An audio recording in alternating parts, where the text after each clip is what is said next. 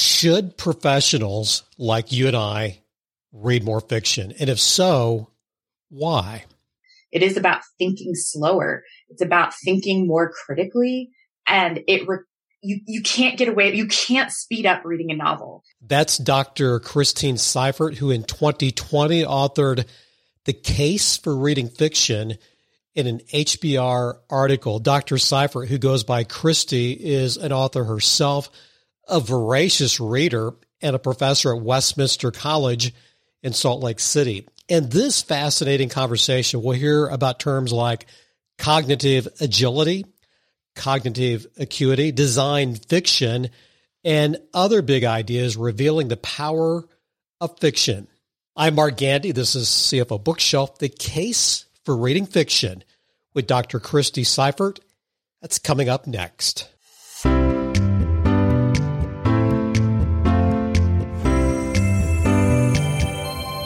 I want to give a plug and a shout out to Westminster College, a liberal arts school in Salt Lake City. That's where our guest is a professor.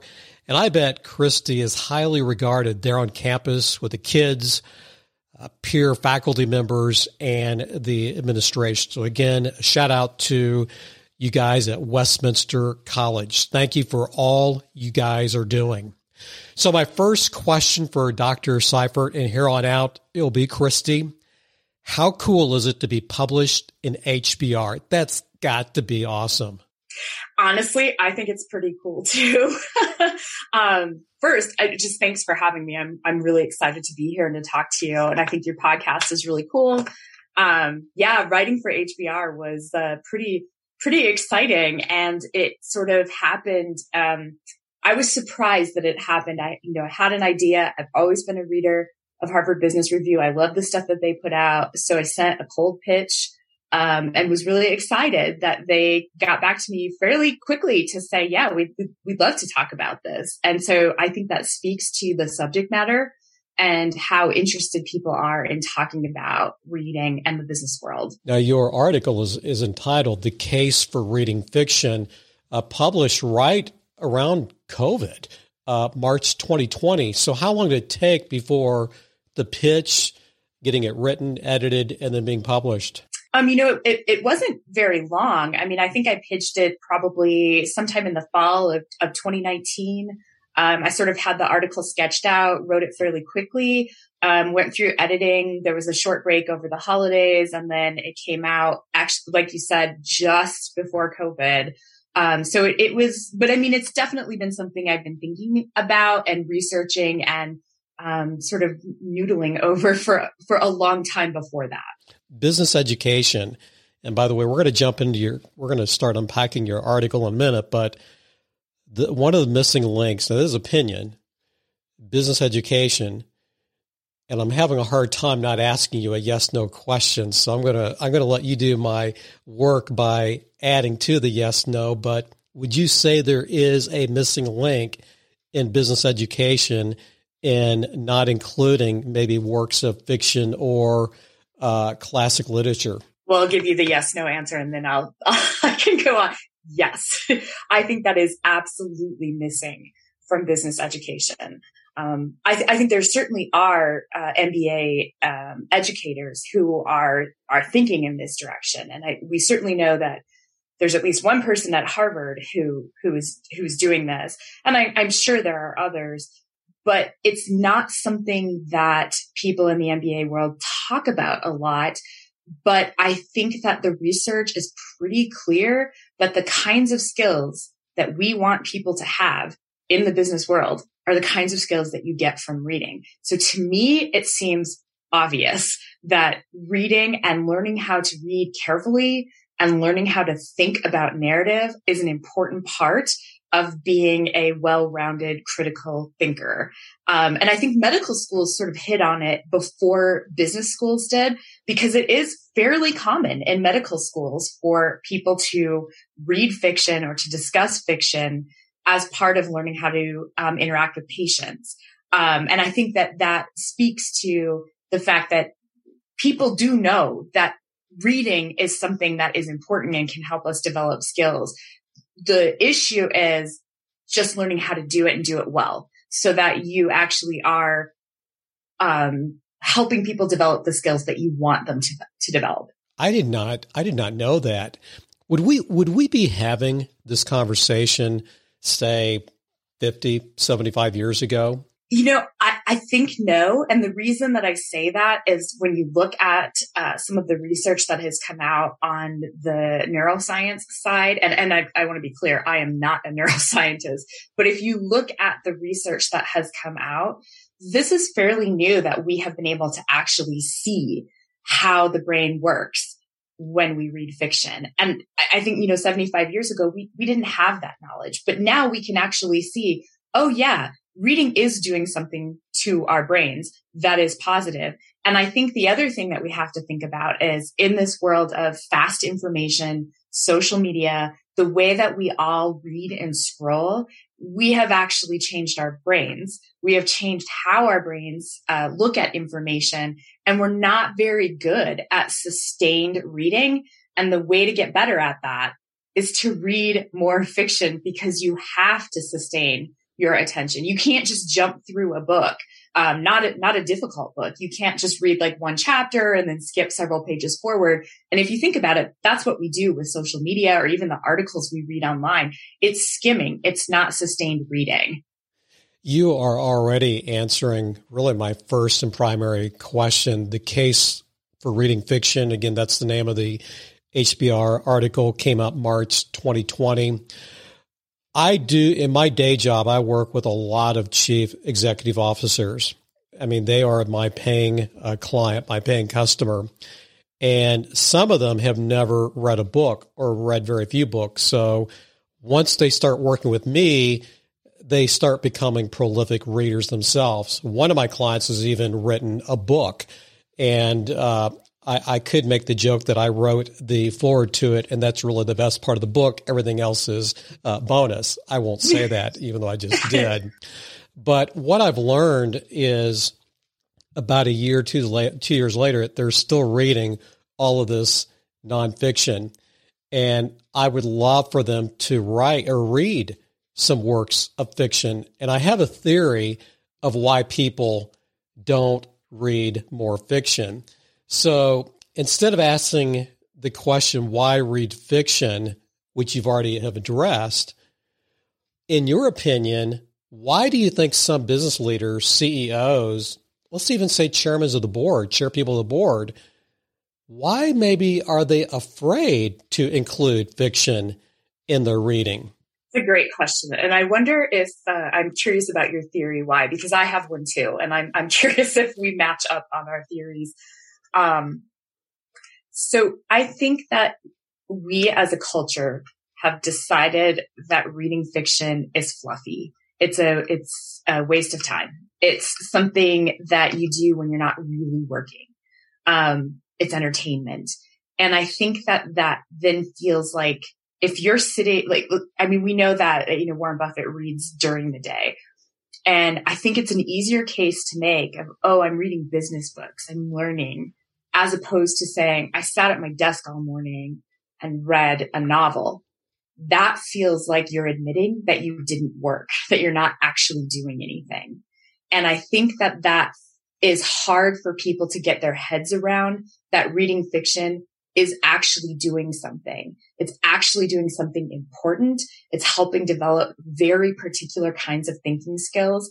But I think we have this kind of cultural idea about reading fiction as somehow not being as important or as heavy or as productive as reading nonfiction. Do our theories align?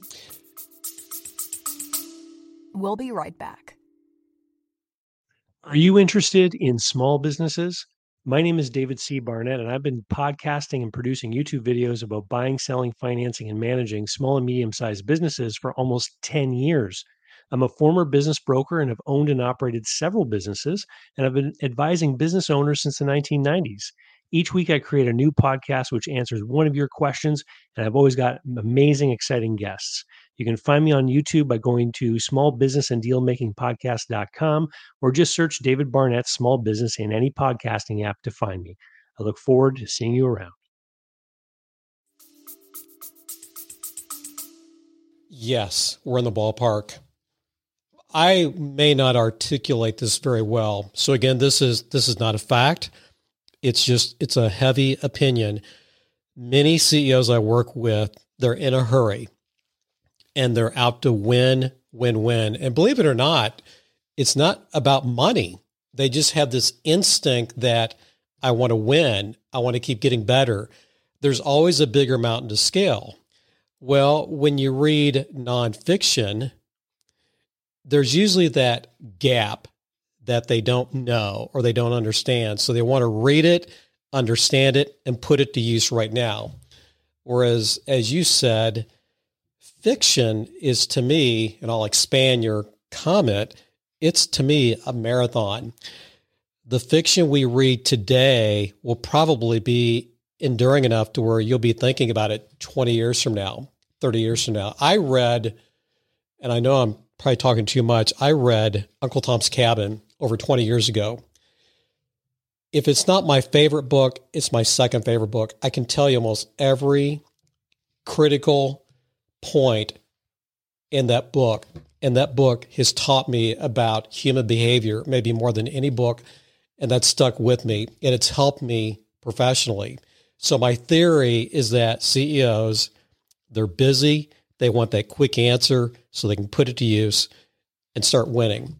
And it's like, I don't have time to read fiction, but yet you don't have time not to read fiction. Yeah, I think you're spot on. And I love the way you put it, that you don't have time to not read fiction. But, and I love Uncle Tom's Cabin too. And that was a really important book for me when I read it as well. And I think that if you tell someone, here, read this, 600-page book, it can feel daunting and overwhelming. And you think, I don't have time for this. I have to keep moving forward. And I think that the reason that we should be reading fiction is precisely because it goes up against that idea, because it is about slowing down. It is about thinking slower. It's about thinking more critically. And you can't get away. You can't speed up reading a novel. You can get to a certain reading speed, but you cannot skip. You have to actually go through that process to fully digest and engage with a novel. And I think that is exactly the kind of thinking that we want to foster.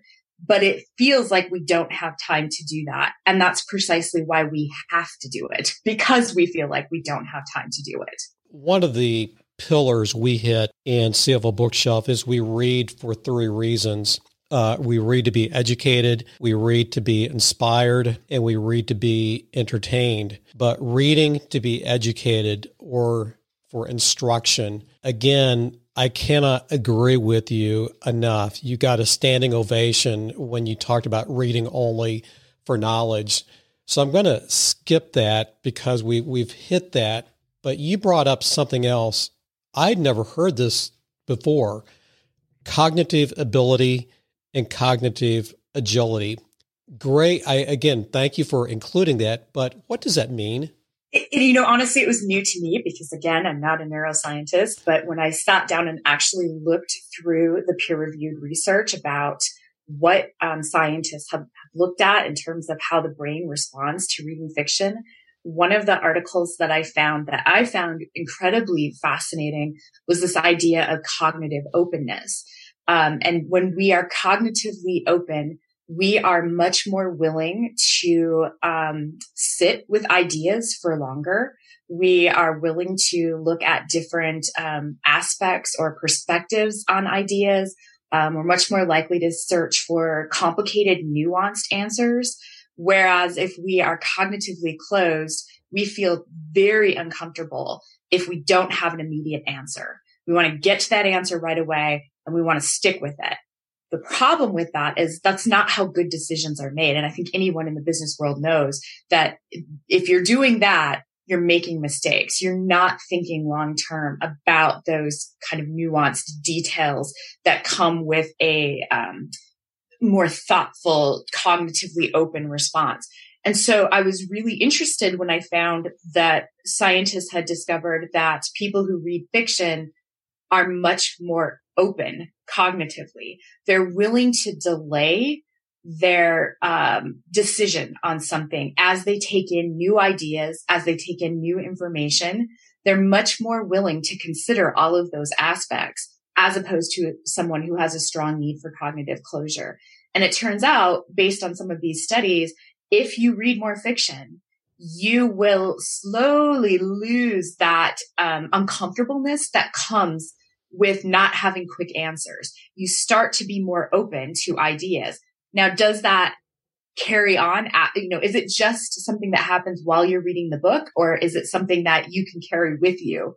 The study seems to suggest that it carries with you, that as you're reading, you're developing those skills and then you're applying them outside of the actual text, which I think is something important to consider, that we can actually make ourselves better thinkers by forcing our brains to delay decision making, to actually think more critically about a set of points and be willing to change our minds as we get more information. And then I think just being able to sit with discomfort, of being able to spend time thinking through ideas that are difficult, that aren't necessarily ideas that give us comfort. I mean, if you think about Uncle Tom's Cabin, that is a difficult book to read. I mean, it is full of some of the worst aspects of human nature. It's hard. And to be able to sustain and live in that world as you take in information is an important cognitive skill. And I think it may be one of the most, if not the most important thing that reading can do for us, is to open up our cognitive patience. I had one of my kids over in his family over the weekend. He is a corporate controller. And we talked about you. And one of the questions I asked him is why should we read more fiction? And the word came up that I thought he would share. He used the word empathy. And we talked about that. We talked about what's happening in the brain. I don't get it. I know you're not going to be able to give the scientific reason, but what's going on? At least I'm pointing to my little pea-sized brain up here, but what in the world is happening? I don't get it, but the empathy thing, it works. It's yes. What's happening upstairs with that empathy muscle as we read fiction? It's an excellent question. And it's actually one of the things that I went searching for an answer to that, because I wanted to know, what is it about reading fiction that makes us more willing to understand another person's viewpoint? And so I think there is some research that suggests that the answer is, when you are reading fiction, your brain is actually simulating the same emotional experiences that the characters are. So you actually are, your brain is in the brain of someone else. And we know that because brain scans show that if you're reading something that's, say, sad, your brain is doing whatever it does, whatever scientists can see that shows that you too are experiencing sadness or happiness or whatever that emotion is. So what that tells us is fiction helps us actually experience a wider range of emotions, and we're actually experiencing them alongside of characters who are often very unlike us. So can you walk a mile in someone's shoes? Actually, yeah. If you are doing it through a novel, you are actually experiencing the world through a different set of eyes.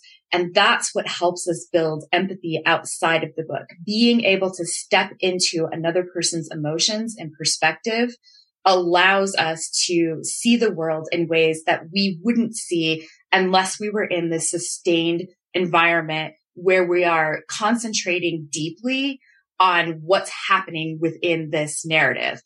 Your brain is doing some really important work that happens because you're reading and because you're understanding what this character is going through.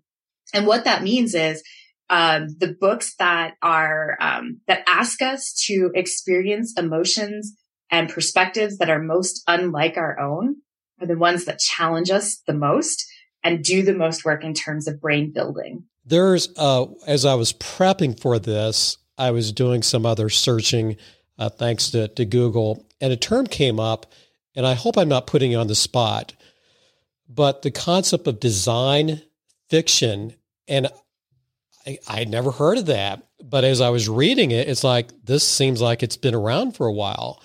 Is that a new concept, or as you were doing some of your research, had design fiction come up on your radar?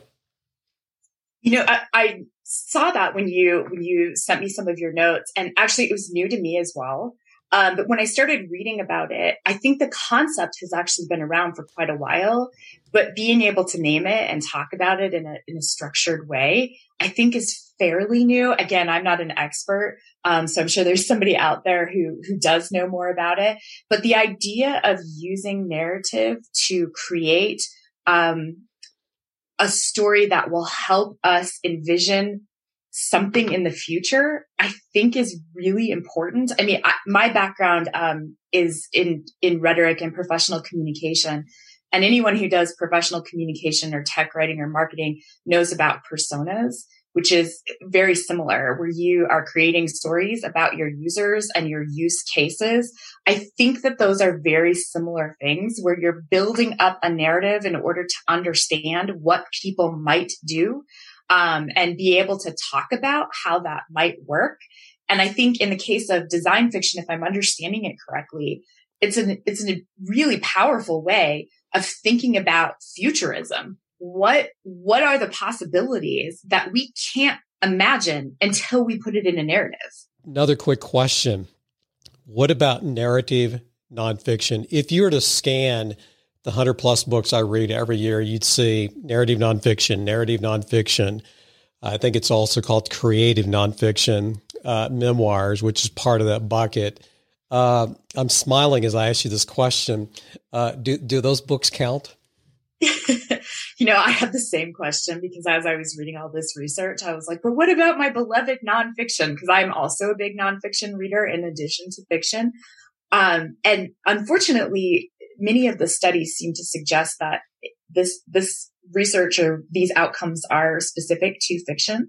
But I did happily find one study that suggested that narrative nonfiction does have similar outcomes as long as the book has a sustained narrative. That seems to be sort of the magic piece, the sustained narrative that takes you from beginning, middle to end.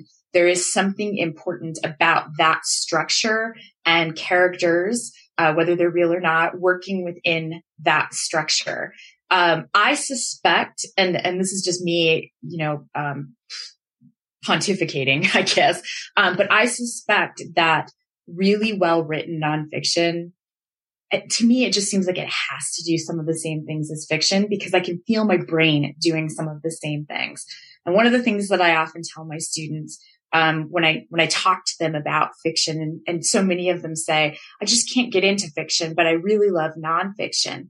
Well, one of the things that we know nonfiction definitely does is increase your focus, because it's still the opposite of that screen reading that I was talking about earlier. So if I have a student who wants to read nonfiction, I say go for it, because at the very least, what they're doing is learning how to strengthen that focus muscle in the brain that allows them to actually sit down, turn off the devices, keep from being interrupted, and have a sustained thinking experience, which I think is probably part of what Warren Buffett and Bill Gates know.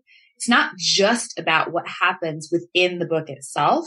It's actually building your ability to stay focused on one thing, which, let's be honest, most of us don't have. I mean, you probably have heard my computer, and I should have turned off my alerts, but my computer's been going nuts during this whole thing with all these alerts, because my Slack is going, my Outlook is up. How do we ever think a thought with all of those interruptions coming? So if nonfiction allows you to do that, go for it. You teach in the communications department at your university, and let's assume you've been asked to participate to be one of the professors, instructors in an executive MBA program. And by the way, please forgive me if you've been asked to do this before, but if you're included, what track or modules or objectives would you want to have? And let's say you get maybe 6 or 7 courses or classes during that executive MBA program. What would you want to throw in there? What would you include? I've been dying to ask this question. Yeah, I love to think about this. So I do teach in a professional graduate program. It's a Master of Strategic Communication. Our students are oftentimes coming to us from the MBA program because they're interested in the communication management leadership side of things. And so starting after I wrote this article, I decided to test it out to see what happened. And so I sat down and thought about a couple of short stories that I could have students read. And they responded exactly as I thought they would. They asked, why are we doing this? Like, let's get on, let's get to the content. I'm paying a lot of money for this. And so I had a chat with them, talked about, okay, these are the kinds of things that reading fiction can help you do. Let's try it. So we read a couple of short stories. I pulled some short stories from the New Yorker and gave them a choice as to which stories they wanted to read. And then we discussed them. This was an asynchronous online class, but we discussed them on a discussion board. And what I discovered is I couldn't have predicted the kinds of ideas that came out of that conversation. It didn't actually matter what the story was about. It was what prompted them to think about that analogical thinking that you mentioned earlier. So as soon as they were primed to think in analogies, they could take the story and say, well, hey, this is like this experience that you might have in an organization. And let's talk about that. So never in a million years would I have just come up with the list of topics that we ended up discussing as a result of those stories. And I think that speaks to the power of how narrative can actually build these kinds of discussions. I then, after this assignment, I co-wrote another article about this very topic that was in Harvard Business Review's education site. My co-writer, Russell Clayton, is actually an MBA professor out of school in Florida. And I came in remotely and taught a short story to his executive MBA students. And we read Bartleby the Scrivener by Melville. That is great. That is excellent. And I thought, okay, this could be a total disaster because I've just given 100 executive MBA students a Melville story. And the conversation did start with students complaining about the language, what they called the old timey language, which is true. But then as the conversation moved forward, we ended up having this fantastic conversation about human resources. What do you do when you have an employee who simply says, I prefer not? How do you handle that? We had discussions about, was Bartleby mentally ill? Did we need to intervene? What is the responsibility? We talked a lot about the boredom that these employees within this law office who are all Scriveners, all they're doing is copying all day long. We talked about the ways in which mind-numbingly boring tasks can have important and negative consequences on employees, and how do we think about ways to help our employees feel like they are part of the mission and actually give them real mission critical work that feels important to them and is not separated from the outcome. The range of the conversation was so large, so widespread, and required so many different perspectives that we ended up having this really robust conversation that, again, we never would have had if we hadn't have read Bartleby the Scrivener.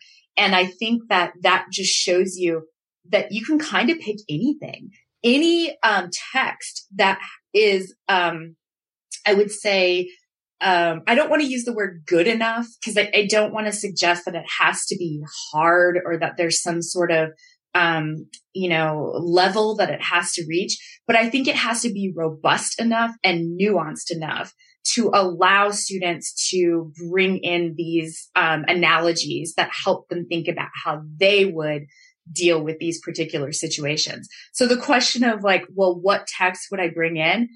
Honestly, I'd probably just look for anything that I think would bring that conversation.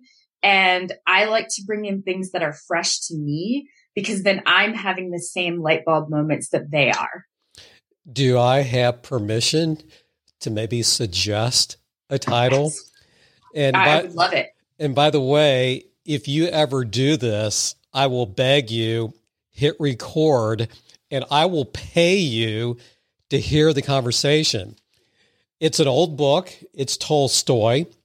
The title may not be what we may say politically correct today, but how much land does a man need?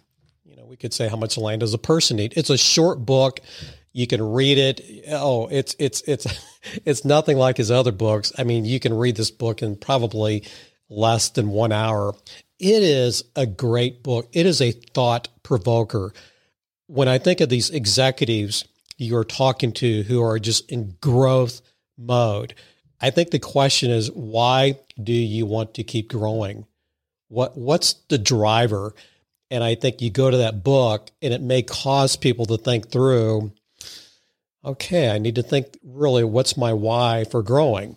So not saying anything's wrong with growing, but Tolstoy has a way of getting us to think in a way that maybe we haven't thought about before. That's just an idea. I don't know that. I have not read it. So I'm super excited. I always love getting a new sort of suggestion for a text. I know Russell Clayton, my co-writer, he last semester had his students reading a short story by Ursula Le Guin, the science fiction writer. And he told me that science fiction ended up being a great vehicle for discussions because it's far enough removed from, quotation marks, the real world, that it opened up this opportunity for students to think about what the applications are outside of that text.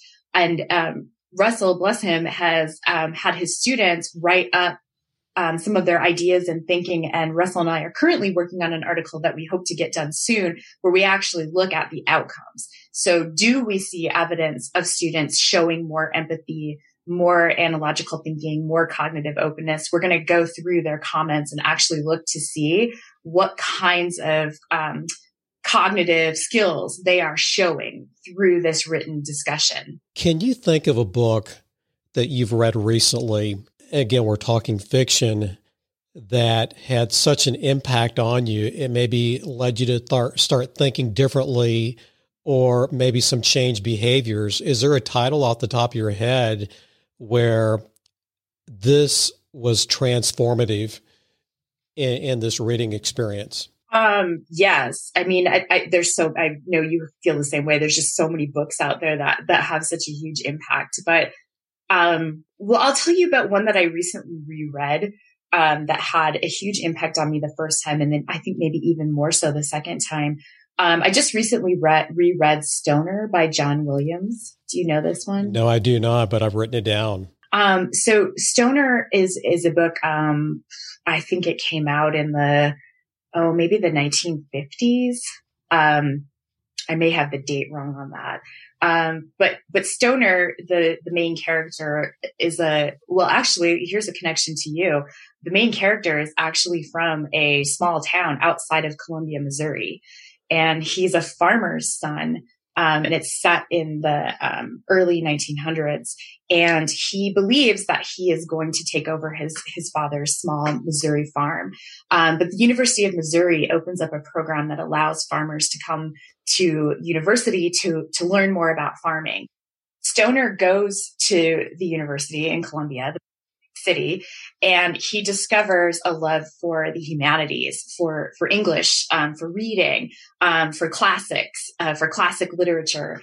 And he has to sort of break it to his parents, who are farmers, who are not educated, that he doesn't want to learn about farming. He doesn't want to work with the earth. He wants to live a life of the mind. And it's something that his parents can't understand.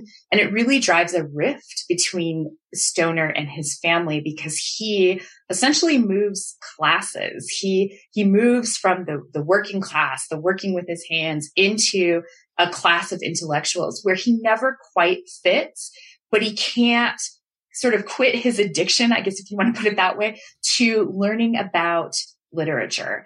And I'm a first generation college student, and it really spoke to me the way that Stoner enters a new kind of lifestyle that he couldn't even have imagined before because he didn't know it existed. And then we also get Stoner's life, which in many ways is very sad, but his best moments are when he is immersed in literature. And that's sort of how I feel. The best moments of my life have been moments where literature has spoken to me and it does something transformative. And I think John Williams, the author, does a fantastic job of showing this transformation with Stoner. Before we talk about your favorite books, I don't want to be insensitive. You are also an author yourself. Feel free to share some of the titles. I actually have one. I bought it, but I haven't read it yet. But you've written several books. I have. So way back in 2011, I was sort of interested. I was teaching young adult literature, and so I wanted to challenge myself to see if I could write a young adult novel. So I did. It's called The Predicteds. It's sort of a young adult version of Minority Report. The question is, what happens if we know which teens are going to become criminals and which are not? And it was hard. Turns out it was really hard to write fiction, which really gave me a new appreciation for fiction. After that, I wrote a couple of nonfiction books for young readers. One of them is a history of liars. I've always been really interested in history. And in this book, I sort of look at key cases in history of people who have lied or pulled hoaxes. And I also wrote a book on the Triangle Shirtwaist Fire, which I know a lot of kids are super interested in the labor movement. Is that the one you have? That's the one yes. So a lot of books have been written about the Triangle Shirtwaist Factory fire. But I didn't find one that was specifically written for young readers in mind. And when I say young readers, I'm talking about teens. And the book really ended up being more about, labor movements and the importance of organizing. And I think that as I was writing that book, it made me think about how important it is to understand our past. And of course, one of the ways that we do that is through nonfiction, but it's also through fiction. So much of what I know about history, I know from fiction. And that's sort of another thing that we haven't touched on. But one of the things that the research shows that reading does is it helps us build stores of knowledge or reference points to things in history. And when we have a bigger reservoir of knowledge, we are better at synthesizing information because we just have a bigger sort of block of knowledge. And Marianne Wolf, she's a writer who wrote a nonfiction book called Reader Come Home. And it's a book that I thought was really fascinating because she looks at all of the research that has been done on reading. She refers to when we have a lack of knowledge base as what she calls, and I love this term, intellectual rudderlessness. So we don't have the rudder that grounds everything. And I think that the way that you get that is through a wide range of reading. And for me, that has been both fiction and nonfiction, both as a reader and a writer. I feel like I understand what she means by intellectual rudderlessness because I have been there. And the more you read, the more your world opens up and the more you understand how pieces fit together. And that's something that I am really interested in as a writer. How do we synthesize all this information to understand something about ourselves and about the time we live in? Last question. Again, this has been fantastic. Some of your favorite books. Now, you've mentioned a few, but what are some of your favorites? And it can be recent. It can be a long time ago. It can be books that you recommend a lot. But I have a feeling your list is long. My list is very long, and I anticipated this question. So I've actually been thinking about it for the last couple of weeks, and you can't see it, but I've actually got some Post-it notes on my desk. And every time I think of one that, oh yes, that was a very important book to me. And I'd love to share, and I hope that you'll be willing to share yours as well. So one of my all-time favorite books is Rebecca by Daphne du Maurier. It's sort of a gothic, mystery, but I think that what the author does in this book is really clever. Rebecca, the main character, is actually not alive. Rebecca is actually dead, and that does not spoil the book. The narrator is the second wife of Rebecca's husband, and the narrator never gets a name. She is never named because she's living in Rebecca's shadow.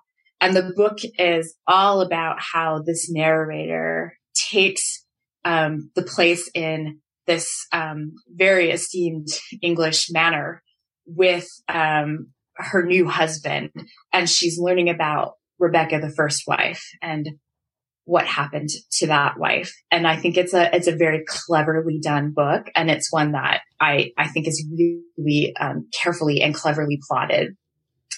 If I go back to some of the books that were really important to me as a younger reader, and I know this one's controversial, but Catcher in the Rye was a really important book to me. That is outstanding. By the way, that's on Bill Gates's list, isn't it? It is. It is. And so I know a lot of, especially younger readers now, hate that book. And I know that because my students tell me all the time because they think Holden is just a whiny narrator. So I challenged my students a couple of semesters ago to read it with new and open eyes and an open mind. And after we read it, we sort of all came away thinking, this is really a book about grief. It's not a book about, being a rich, whiny, white man. It's a book about grief. And when you look at the grief that Holden is experiencing as an adolescent, I think it becomes a much richer experience. I think maybe pop culture has kind of turned Catcher in the Rye into a book that's about being sort of the ultimate dissatisfied adolescent. But I think it's deeper than that. And I think when you look at it that way, there's some really important lessons there. Does that mean I have to share any of mine? Can we pass through that? I will. Well, yeah, no, I'd love to hear. Well, I am curious. I just read this summer, I just read East of Eden, and I could not put it down. I had read Grapes of Wrath, and to me, it was the most depressing book I'd ever read. I thought, I'm done with Steinbeck. But for whatever reason, I thought, I'm going to try East of Eden. And I just found myself getting lost in that book. Now, it ends somewhat abruptly, but he had to wrap it up at some point. But it does have a good bookends, beginning and end. I will say that Crime and Punishment, you learn a lot about human nature. The thing that I hated about that book is I found myself pulling for, I don't know if he's the antagonist or the protagonist, but the guy who committed the evil deed, I was stressing for him. And the author he nailed it. He did something that I think is very hard to do. And that's to get you to start feeling for this other person who created this heinous act. Now, thankfully, there's a redemptive part of the story, but phenomenal book. I will add one recent book. Stephen King, you may think horror novels. Not necessarily. So a few years ago, he wrote 11/22/63. And it is one of the best pieces of writing. And the ending, now I can't say it, but the ending is extremely philosophical. And of course you have this character who's trying to keep the assassination of JFK from happening. Well, we see what happens when he prevents that. And again, very philosophical. And this book it's great. And it goes back to a lot of things we've been talking about. And it goes back to that cognitive ability and agility concept that you brought up. So again, fiction, I need to read more, but a lot of the books I hit, they are spot on and they become transformative somehow, some way in the future. So again, I could talk about this more, and I hope we get to talk about this in the future again. For sure. Yeah. And I want to second everything you said about the books you mentioned. I think they're all amazing. Crime and Punishment is one of my favorites. And it is one that forces you to think, who am I rooting for here? And why am I on the wrong side? And what does that mean? I mean, earlier you had asked, and I don't know that I really answered it, but you had asked, if I had free reign to do an executive leadership course that had literature, what would I choose? I think at this point, I think that a lot of folks are very interested in DEI, diversity, equity, and inclusion. It's been a long time coming. And I think that that's a really important aspect of thinking about the world, especially the workplace. And I think that one of the ways that literature can really be helpful and important is reading texts that are by people who haven't had a voice, at least a voice that we've heard. So reading books by people of color, reading books by people who have had vastly different experiences than the majority of people in a workplace who, are oftentimes white people and oftentimes white men. I think it's important to be thinking about perspectives that come from people that you maybe haven't thought about before. Like I read the book Homegoing by Yaa Gyasi. I'm not sure I'm pronouncing her name right. The book is called Homegoing. It came out a few years ago.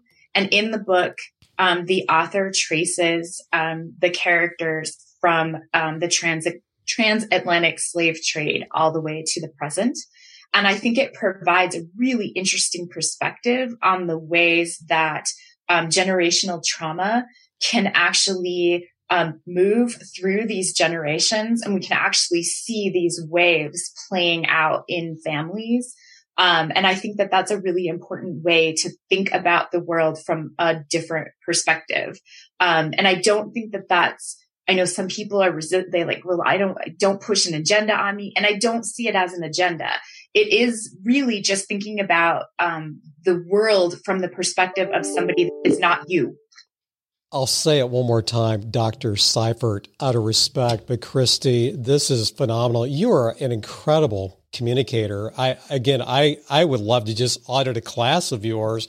I have a feeling your students adore you, and I can see why. So again, thank you for being on the show. Oh, thank you so much. Those are very nice things to say. I'm super excited about what you're doing with your podcast, and I plan to listen to it. I'm excited to learn more.